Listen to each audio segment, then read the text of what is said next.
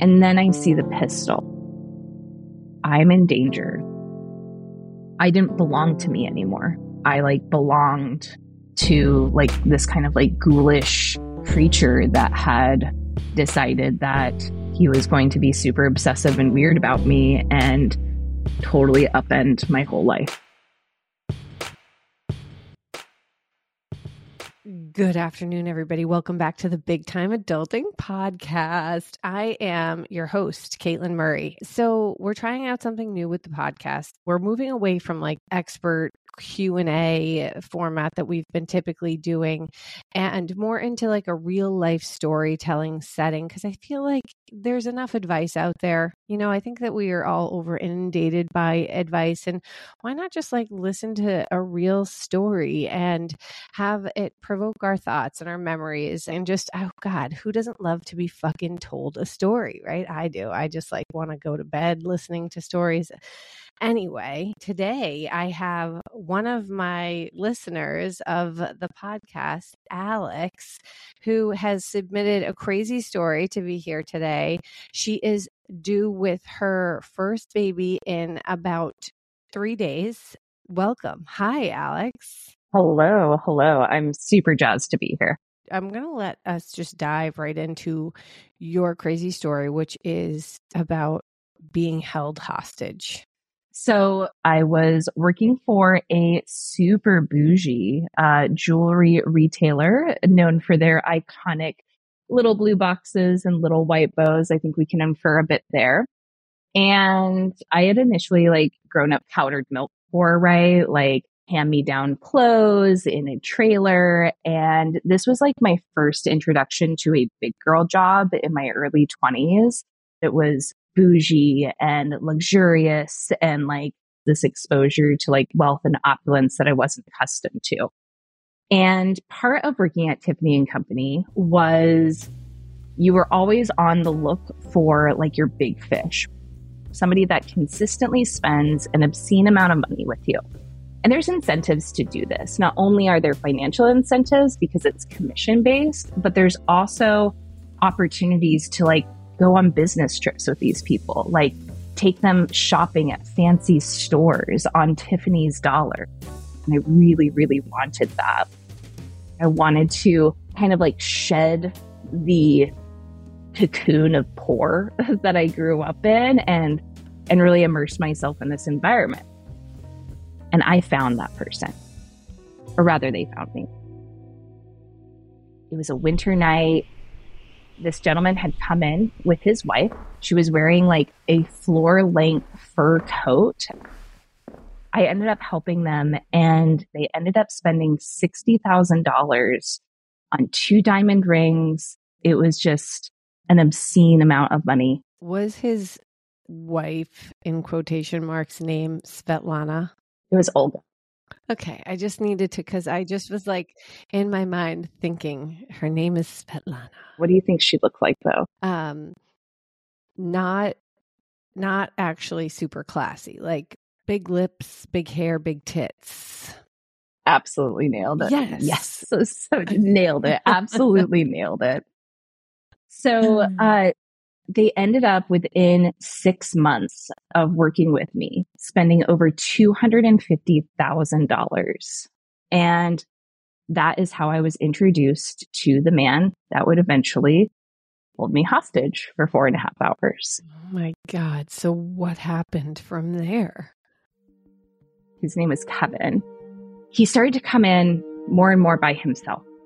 I'd be lying if I said it didn't feel nice to be chosen. Yeah. This person was consistently choosing to spend money with me, consistently choosing my company. And I'm getting a lot of encouragement from my store managers to try to get him prepped for this event in New York, which is known as the Tiffany Blue Book Ball. And obviously that's sort of the major leagues when you're a salesperson working for Tiffany and Company, is if you can get there, you've made it. And he gets to this point where he's hey, we should go out to lunch. Let's talk about stuff. I mentioned this to my management team and they're absolutely, let's get this set up. This is super common. I do have a very distinct memory of just like feeling a sense of unease. Something does not feel right in my gut. And I remember walking into the restaurant and I have that feeling again of just like something being off, because he stands up and he smiles really broadly at me and it crashes into me. I'm like, oh my God, this feels like a date. Did you pull out a brochure right away? Were you like, this is business? This is business. No. So we start like chatting and things are like kind of normal. And essentially like what I'm trying to do is like talk to him about like his job. What does he say his business is? It feels like from The Sopranos. Like he said something along the lines of it's like he's in a truck rental business. Money laundering. Yeah, it feels super money laundering. And he was like so ambivalent about it. So as we're like progressing, something I'm noticing too is like the wait staff are like very familiar with him. And they're also really good about leaving us alone. Like they are intentionally like avoiding us and only like bringing out like wine. He was like, you should order this food. And I was like, okay. Like, so he's ordering for me. He goes, yeah, I really wanted to invite you out because I wanted to talk to you about like being my personal assistant, like my personal shopper. And I was like, oh. And at the same time, I'm like entertaining this because I'm like, oh shit, am I going to be like a cool, like bougie personal shopper for like a millionaire person? And like part of me is still thinking that would be like really exciting. And then he opens up his jacket. And inside of his jacket, I see this leather holster. And then I see the pistol. I also see that it's unsnapped. So it's not even secured in there. And that's like when everything started to go, woo. I'm in danger. I am not safe. And at the same time, too, he's been drinking. Like nonstop wine is coming out to our table. He's ordering bottles of wine. At the end of this lunch, he had drank over 4 bottles of wine because I was not. What? Yeah. Holy shit. So he's shit-faced. He's absolutely shit-faced. And essentially, like, we then deviate away from me, like, being his personal assistant to, like, he's loved me from the moment he's seen me. He has been coming in consistently because he is just so enamored with me. And he then starts telling me, you are going to be my wife. Well, I'm assuming he's like 50 something. Is this? Yeah. He's like 50 something. He's bald, has like big puffy fish lips too. Like he's not an attractive man. He looks like a version of Jeff Bezos that you ordered off of Wish. Ooh, okay. Yeah. All right. Yeah. Interesting description. So, all right. So you're going to be his wife now and you're sitting there and are you like, I have to pee or something? What's the plan? He eventually gets up and is like, I need to use the bathroom. And I'm like, oh, thank God. He comes and he sits down next to me. He like kneels and he says to me, you better be here when I get back. Oh my God. Then he grabs my face, like with his hands, very, very gently, mind you. And he goes, I want you to kiss me like a mother kisses her son. What? Oh, that is, whoa. What in the Mormon Tabernacle Choir is happening right now? He then starts kissing my mouth, my cheek, my neck, and then like putting his hands down my shirt. And then he stands up. Well, stumbles upwards to like go take a leak. And I get asked at this point, like, why didn't you leave then? And the reason why I didn't was the bathroom was right by the exit. And I was like, if I leave, what if he's waiting for me? And what if he shoots me in the back? And I am able to get out one text message, which is SOS help. And then I see 3 people walk through the door. And I remember putting my hands on the table and like starting to like lift myself up. And Kevin's hands come down, slap mine super hard. He holds onto my wrists. He looks over at my coworkers and he goes, she's not going anywhere. And I'm like, fuck this. I'm done. I bolt. I am sprinting in like 6-inch heels through this restaurant to like escape this person. I'm crying. My mascara is running. I'm an absolute mess. And like they ended up calling corporate, and corporate was like, you call the police, obviously. Like, what the fuck are you guys doing? And so they call the police, they tackle him, and they find out that his gun was loaded. There was a bullet in the chamber and the safety was off.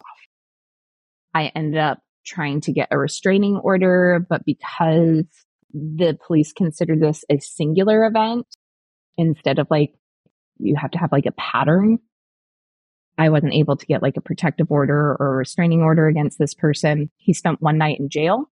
My store manager encouraged me not to press charges. The reason why they didn't want you to press charges is because they would have been fucked. Yeah. So he got like drunk and disorderly and brandishing a firearm, spent a night in jail. Did you continue working for Tiffany after that? I did remain working for Tiffany & Company for a couple of months, but then like my mental health was like just deteriorating. I ended up starting to get like vertigo, and I was having like night terrors, panic attacks. I was having panic attacks like 3 times a day. And that's physically and mentally exhausting, on top of like not sleeping and constantly feeling like I was being followed. And at the same time, I am thinking, what the fuck is wrong with me? It was just like such a terrifying experience to like not feel at home in my body. I like belonged to like this kind of like ghoulish creature that had decided that he was going to be super obsessive and weird about me and totally upend my whole life.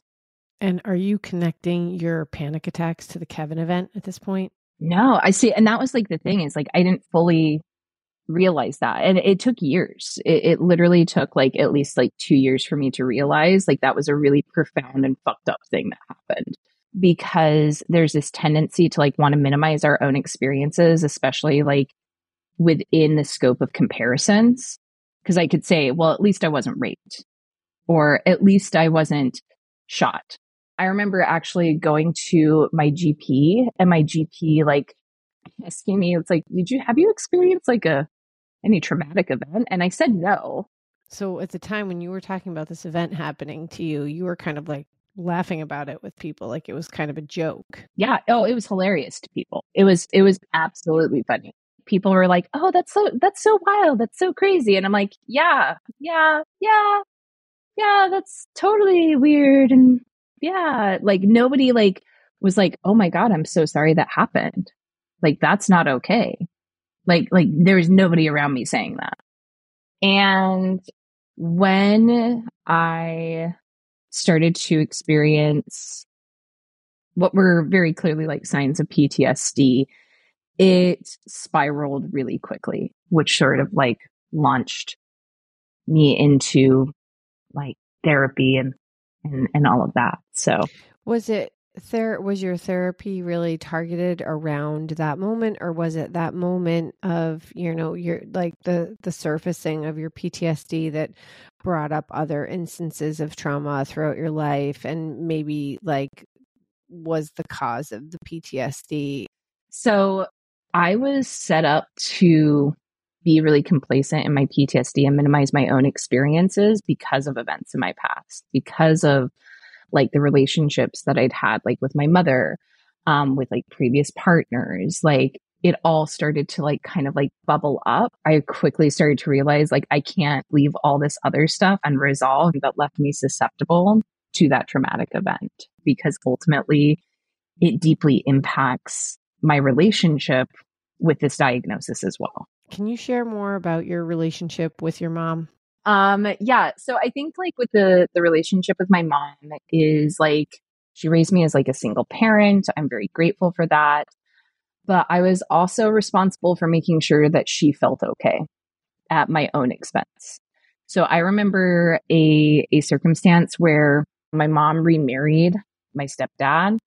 He was abusive. He was addicted to methamphetamines. And there is a circumstance in which they had a fight. I was in my room at this time. He ends up driving away with like our car.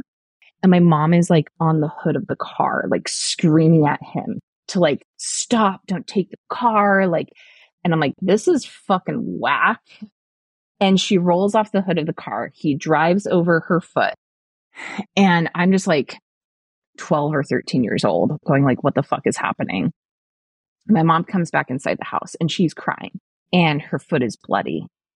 And I remember going into our bathroom, grabbing the first aid kit and picking out all the gravel from my mom's foot and cleaning up her foot and wrapping it. And that is like my relationship with my mother, is for a caregiver. And she was also the person that told me indirectly that I had to, as a woman, as a partner, sacrifice and like be okay with that type of treatment because she let him back in. So this makes me curious to know more about your ex-husband who you were with during this whole Tiffany and Co fiasco and the aftermath. Like, what was your relationship like with him? Yeah. So he followed like a lot of typical, like what are like almost like glaringly obvious like patterns of abuse. Like he's a self-admitted like narcissist. He's like, his parents are psychologists. He's like, yes, I'm a narcissist. Like, I know, like, deal with it. And also that event with like Kevin and like Tiffany and company became an excuse for his abuse to exercise power and control over me as a victim. It's like, you can't trust yourself because you let this thing happen to you. Like you said to me, like you had like a gut instinct that you weren't going to be okay. Like, how can you even trust yourself? You ignored that. You're not smart enough to know what's good enough for you. And he slowly started to isolate me from like my family at a time where I could use more support. Like I'm in the middle of like really acute and exaggerated PTSD, and I needed help and I needed support and I needed love. On top of that, he slowly started to isolate me from friends. Eventually, I kept on not getting better. I kept on trying to like find therapists. My husband would like shoot down the therapists I was seeing, was like actively sabotaging like my recovery efforts. Like I was trying to like claw back like my sense of self and identity and to like be okay. And eventually things started to escalate to the point of physical violence. But I eventually hit this point where I realized if I don't leave, one of us is going to die, and it's probably going to be me, either by his hand or by my own. So I asked for a divorce. We sat in that couples counseling session for like 40 minutes with him being like dead quiet. And I remember the clinical counselor, like my ex-husband stands up and he leaves. He's like, there's nothing else to say here. And I get up to leave and she puts her hand on my forearm and she goes, stay. And she goes, we've learned some really disturbing things from his therapist, as well as from yours, that leave us highly concerned for your safety. And we need you to stay here. And that was a very jarring moment because I know for that type of disclosure to happen, there needs to be a significant threat. And that significant threat existed and was also really validating because I knew it wasn't just in my head anymore. Like other people were seeing this too. And is that the first moment you were feeling seen by someone and really like looked after? Yeah. That was like a moment so profound and significant where I was just like, oh my God, I'm like, I am seen and I am heard. And this isn't just me. Like, this isn't just like me and like the label of my PTSD causing issues. Like, I am hurt and I am wounded, and the things that are happening and have happened to me have not been okay. And that was like, remains like one of the more like significant moments in my life. That's such a beautiful moment. I'm so happy you got out of that vicious cycle. Me too. Because now I'm with somebody who is like spectacular.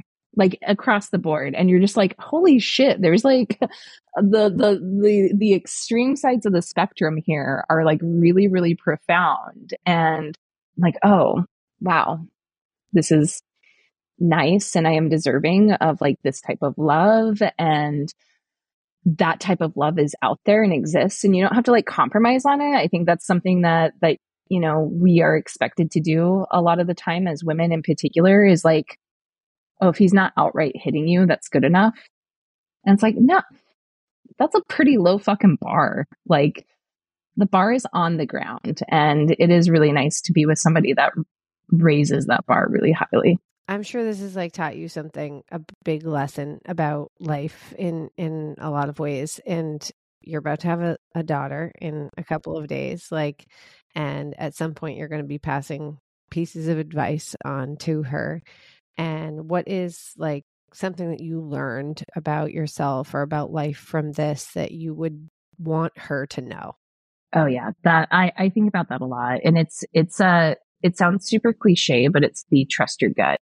That whole experience, there was a handful of very specific moments that I can recall where I had that deep gut instinct telling me, like, this isn't safe.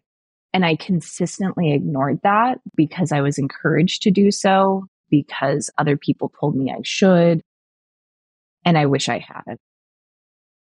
And so, like, as I think about having a daughter in particular, I think, you know, our body has a lot of innate wisdom and knowledge. And I want to make sure that she knows that she can dial into that. And if something doesn't feel right, like she should listen to that. And that should be, it doesn't, for it, not for the sake of like other people's comfort. Yeah, absolutely. I feel that way. That's one of the main things that I always say in terms of like, what's your one piece of advice or whatever, it's trust your gut, just because of things that I went through with my son and being sick and just knowing that I knew that something was going on deeper with him. Before I let you go, what's your favorite snack? I am a sour gummy bear connoisseur. Oh. Yeah, it's very niche. My top tier gummy bears are the Albanese sour gummy bears. Sour gummy bears, are they kind of like a Sour Patch Kids? I don't think I've ever had a sour gummy bear. What? Get the fuck out. Thank you so much for listening. If the show tickled you, inspired you, share it with a friend. And please rate and review us on Spotify and Apple Podcasts, because it's actually really helpful to me. And if you want to share your big time adulting moment or be a guest on our show, please write to me at bigtimeadultingpodcast, all one word, at gmail.com. And subscribe to my magazine, Soul Snacks, where I curate everything you need to know into a tiny, neat little space. Now get yourself a snack.